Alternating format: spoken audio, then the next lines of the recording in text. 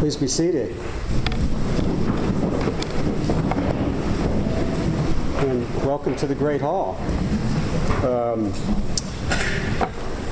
There will be a short break after the lecture, and coffee will be served in room 12, I'm told. And then we'll have the question period in this hall.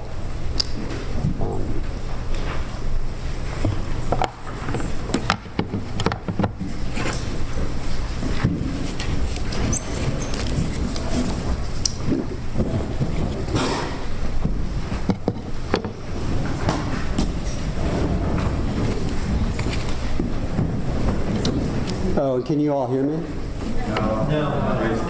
No, okay. Where's the mic? Oh, are you, okay, you're going to help me out.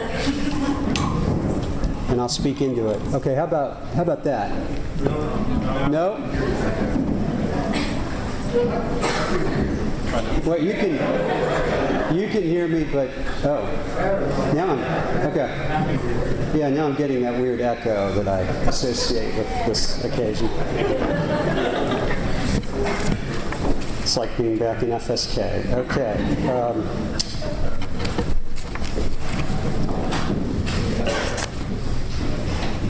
Tonight, I want to ask a question about questions.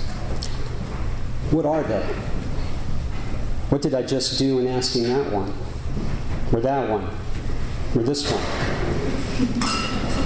The questions I just asked show they are easy enough to form, and form them we do in ways that range from the clearly prosaic to the seemingly profound. What did you have for lunch today? Why is there something rather than nothing? Questions also have a central place at this college, in their own way as important as the books we read and the conversations we have. There is a reason we begin seminar with an opening question rather than presentation, or why we call the occasion after Friday night lecture the question period rather than the answer period, or even the question and answer period. Without the questions we ask, the books we read and the conversations we have would arguably lose their point. But their very importance can make questions invisible to us. They would get in the way of themselves, it seems, if we couldn't ask a question without having to ask first what it means to ask a question. And if we consider questions our best expressions of thoughtfulness, it is easy to focus on what they ask without any distinct reflection on what they are. One might even wonder if there is anything left in a question to think about once we grasp and can ponder what the question is asking about. But perhaps there is something left to think about. Questions may be invisible in one sense, but they are altogether visible in another. We give questions their own punctuation mark, their own syntax, their own intonation, and even their own verb, making a question something I ask rather than simply something I say. It even sounds odd to say that questions are said rather than asked. But what is it then that might make asking different from saying? What did I just do in raising a question about this difference rather than making an assertion about it?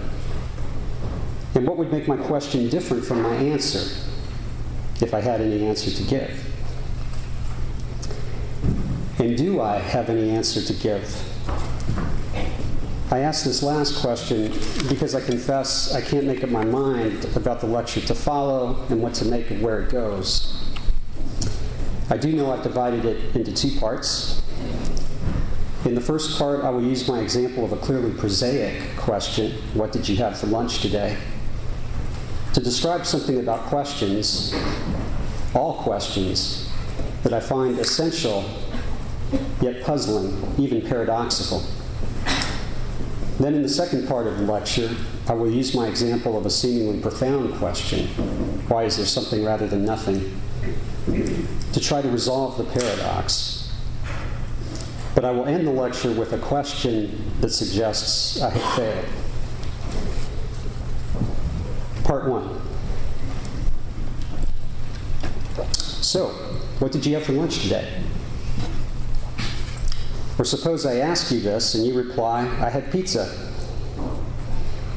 What makes my sentence the question in this exchange? We can assume I spoke my sentence with the right intonation, and that if I wrote my sentence down, I would put a question mark at the end. I also used the verb to do to help invert my subject and verb. But there is one more thing I did. Another word I used. I began my sentence with the word what, as if to announce a question rather than an answer. Perhaps what makes my sentence the question in our exchange, then, has something essential to do with my use of the word what. So how am I using it? Well, I'm using it, it seems, to ask you what you had for lunch. And the grammatical role it plays in my sentence seems clear enough. It functions, so we say, as a pronoun. And this means we might presume that it is taking the place of a noun. But what noun? Again, we might presume this would be whatever noun or noun phrase identifies what you had for lunch. In this case, then, the noun would be pizza. But there is already a problem with this analysis, or at least a puzzle. It may give a fair enough explanation of how you might use the pronoun what in your answer. For example, if you were to say, what I had for lunch today was pizza. But since my question precedes your answer and prompts your answer, it presumably makes sense in advance of your answer. No matter the answer. Even if the answer were, I had nothing for lunch. I was too busy. But this suggests that when I use the pronoun what in my question, it cannot take the place of any noun, lest my question imply your answer. But then am I not using the word what in my question as a pronoun? There's a problem with this possibility too. For even if my question makes sense in advance of any answer, it still asks for an answer. And in this case, for the very answer you give about what you had for lunch. Indeed, in this direction, we might say that the noun pizza is too general rather than too specific to have been replaced by the pronoun what in my question. After all, in asking you what you had for lunch, I'm asking you about the very piece of pizza you had for lunch, all other pizza aside. But what should we make, then, of my use of the word what? If my question is to make sense in advance of your answer, then this pronoun, if it is a pronoun, will seem to have to represent whatever you might have had for lunch, as if its reference to your lunch were indefinite. Yet if my question is to make sense as asking for your answer, then this pronoun will have to represent exactly what you had for lunch, as if its reference to your lunch were definite, even unique. And since I only have to ask the question once, we can assume that the word what is somehow making both references at once, as if it could take the place of any lunch you might have had, and the one lunch that you actually had at the very same time. But what kind of pronoun is that? There is another pronoun like this in my question, related to the first. For my question is about what you had for lunch. Evidently, I can use the pronoun you without any dependence on a name it might have replaced to address my question to each of you, as if my reference to you both included and excluded anyone else, at least in the audience. And this seems something like the way I can use the pronoun what, again without any dependence on a noun it might have replaced, to ask my question about what she had for lunch, as if my reference to your lunch both included and excluded anything else, at least that was edible and available. There is yet another word in the most explicit form of my question, the word today, that seems to make the same double reference, as if it too were the same kind of pronoun. For there is no date that the word today need take the place of. And this allows it to refer to any day, even in referring to just one. But let me pause at this point in my account, for I can see at least two issues with it. One is that it might be wrong, in part or whole, about the use of pronouns in my question. Another issue is that the account focuses on one question, but says nothing about questions more generally. So let me now try to describe what puzzles me about questions more generally, and without appeal to any pronouns, before moving on to the second part of my lecture. Again, my question was, what did you have for lunch today? And when I began my account of what puzzled me about it, I said that the question had to make sense in two ways at once. It had to make sense first in advance of any answer, and it also had to make sense as asking for an answer. But I might have said this much of any question, and this much is enough to puzzle me. For by making sense in advance of any answer, a question seems to be complete. Yet by making sense as asking for an answer, a question seems to be incomplete. And if it makes sense in both ways at once, a question seems somehow complete and incomplete at once. But this sounds paradoxical rather than possible. So how is it possible? How are questions possible? And in particular, how is the kind of question we ask at the college possible?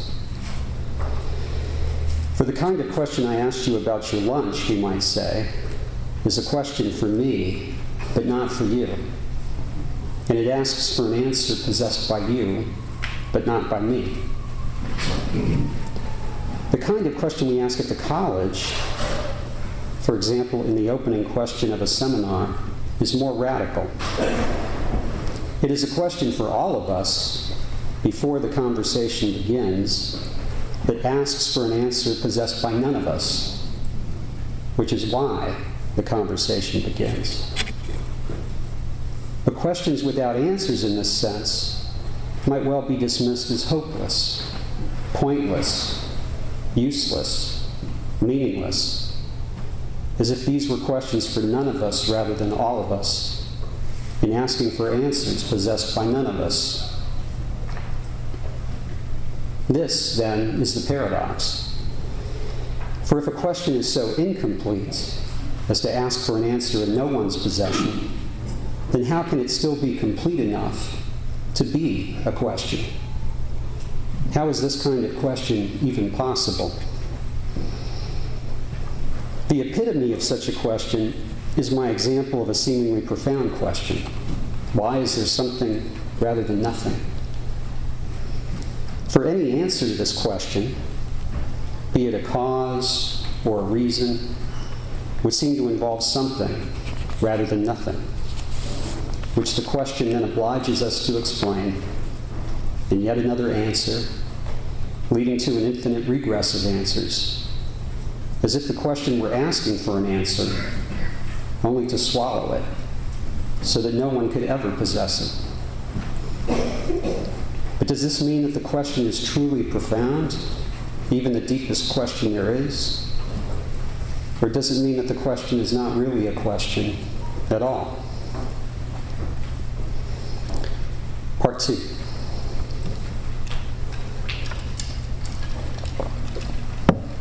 So why is there something rather than nothing? Or leaving aside any prospect of an answer, why would I ever ask myself this question? One reason, I think, involves the very point of view from which I asked you earlier what you had for lunch. This is the point of view that allowed me to address you with the pronoun you, and the point of view then that allows me to use the pronoun I or me to address myself. So here is one way to think about this. When I ask why there is something rather than nothing, I don't mean to ask merely why there is something rather than something else. It is one thing to ask myself why there is a podium in front of me rather than something else, like a table or a chair, or even just the air in the hall. But it seems another thing to ask myself why there is a podium in front of me rather than nothing at all. What might lead me from the first kind of question to the second? What might lead me to suppose it possible or even intelligible that something in the world like the podium might be nothing rather than merely something else? Can I even use the word nothing and not mean something?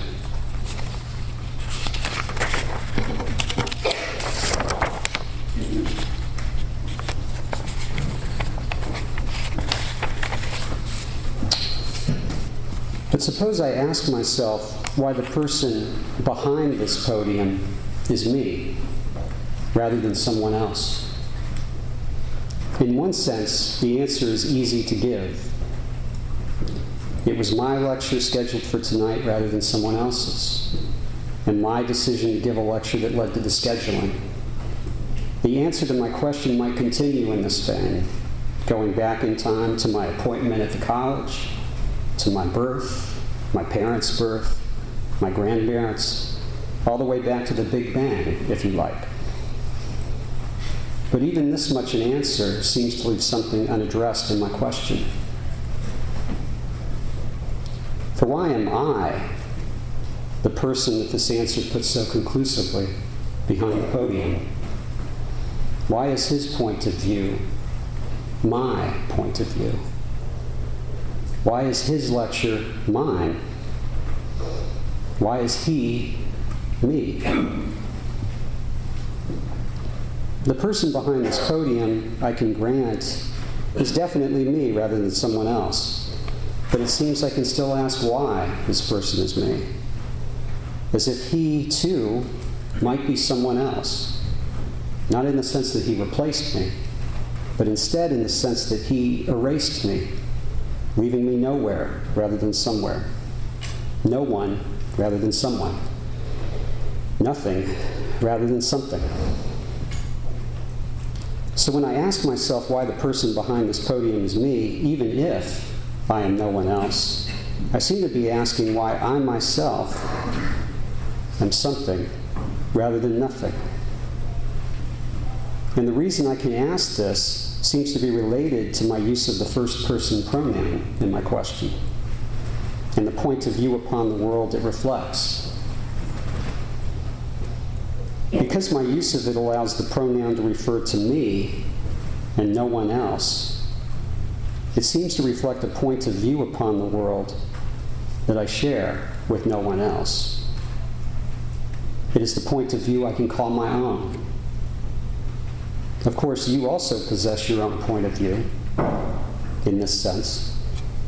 Each of you, I mean. And this is why you too can use the pronoun I to mean you and no one else. Yet since each of us shares this point of view with no one else, the view itself seems to be something that could never be something else. In other words, my own point of view upon the world, since I share this with no one else, can only be something or nothing. And the reason I can ask myself why I am something rather than nothing is that I am asking this question not only from my own point of view, but about this point of view, and why the view is something rather than nothing in being mine. But this is also the reason, then, that it seems I can ask why there is something rather than nothing more generally. For my own point of view upon the world might be said to contain the world, as if in a picture frame or a window frame, even if I am otherwise contained in the world as an inhabitant. In other words, the world is made present to me through this point of view, and the world has a presence, then, that we can distinguish from its existence. But presence, in this sense, seems to be presence rather than absence, or something rather than nothing. So my own point of view upon the world is what makes anything I encounter in it, like the podium in front of me, present rather than absent, or something rather than nothing. And I can make the podium vanish, in this sense, simply by closing my eyes. And once they close for good, I can lose the world altogether. So why I ever gained the world in this sense, why I ever found myself with eyes to open, is one way, I think, to see how I might come to ask myself, and feel compelled to ask myself, why there is something rather than nothing. Even so, it seems I have no hope of finding any answer.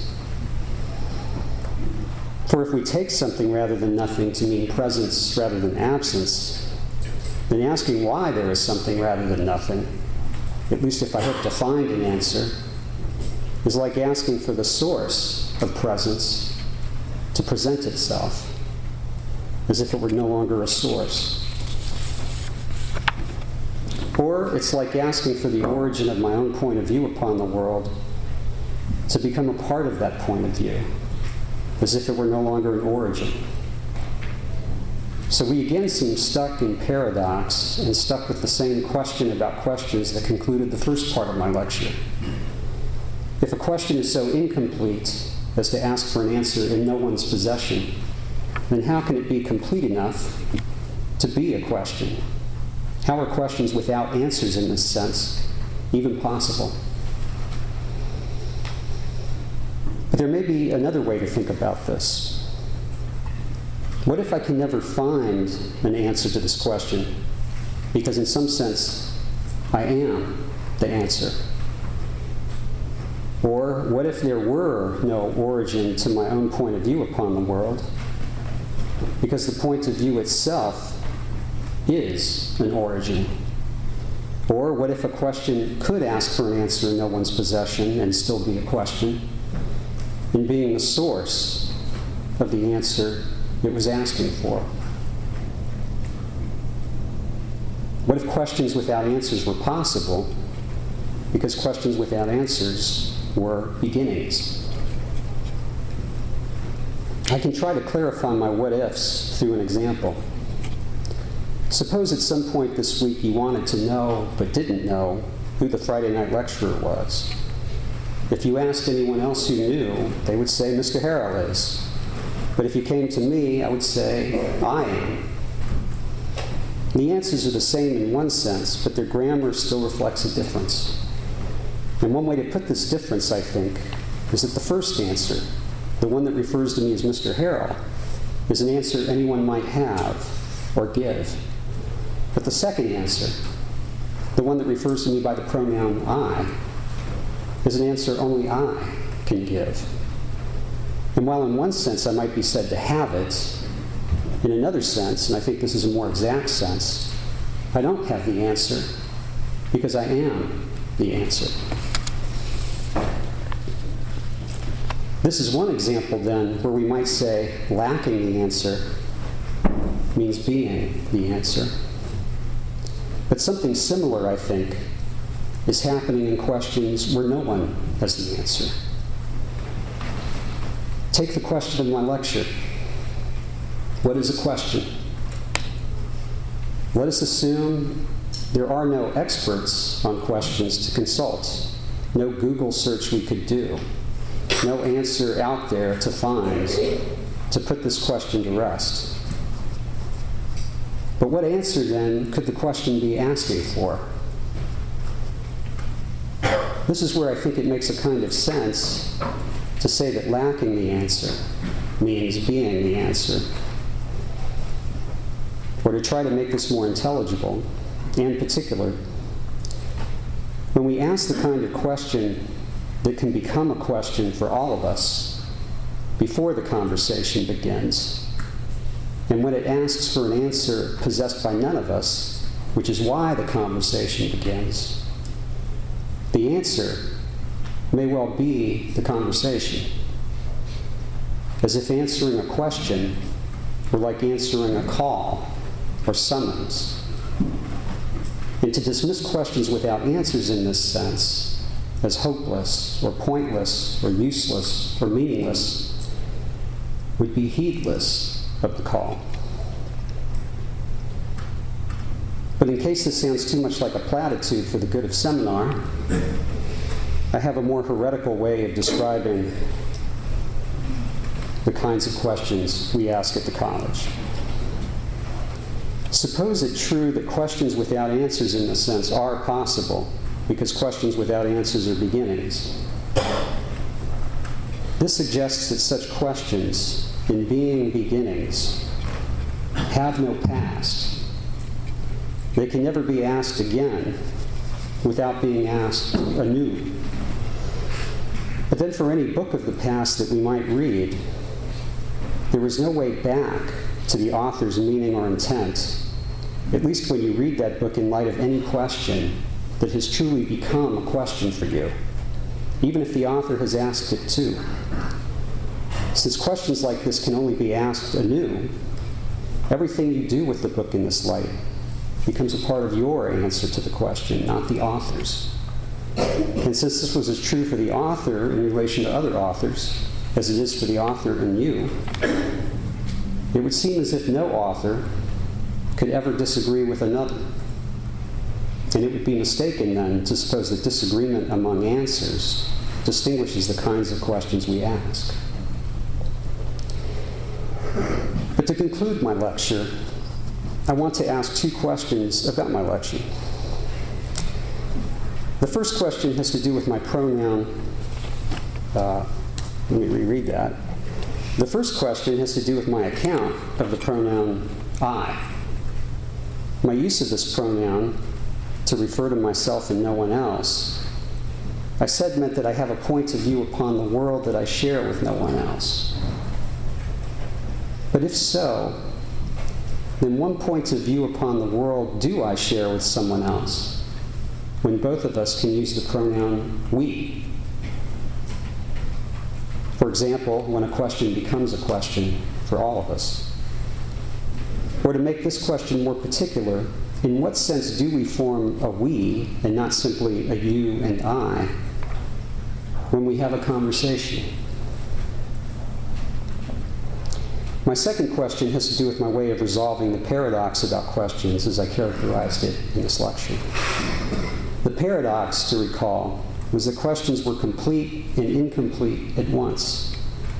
Complete in making sense in advance of any answer, and incomplete in making sense as asking for the answer. My way of resolving this paradox was to identify questions with beginnings. In one sense, perhaps this resolution succeeds. For the way a question can make a beginning, we might say, is when the one who asks is the one who answers. Or as if the pronoun what in such a question referred to both the question and answers as acts, united in the same first-person point of view. But in another sense, I suspect the resolution fails. For beginnings can seem just as paradoxical as questions. A beginning must follow nothing, and in that sense depend on nothing, as if it were complete. Yet a beginning is followed by something, and in that sense depends on something, as if it were incomplete. So how are beginnings possible? Thank you.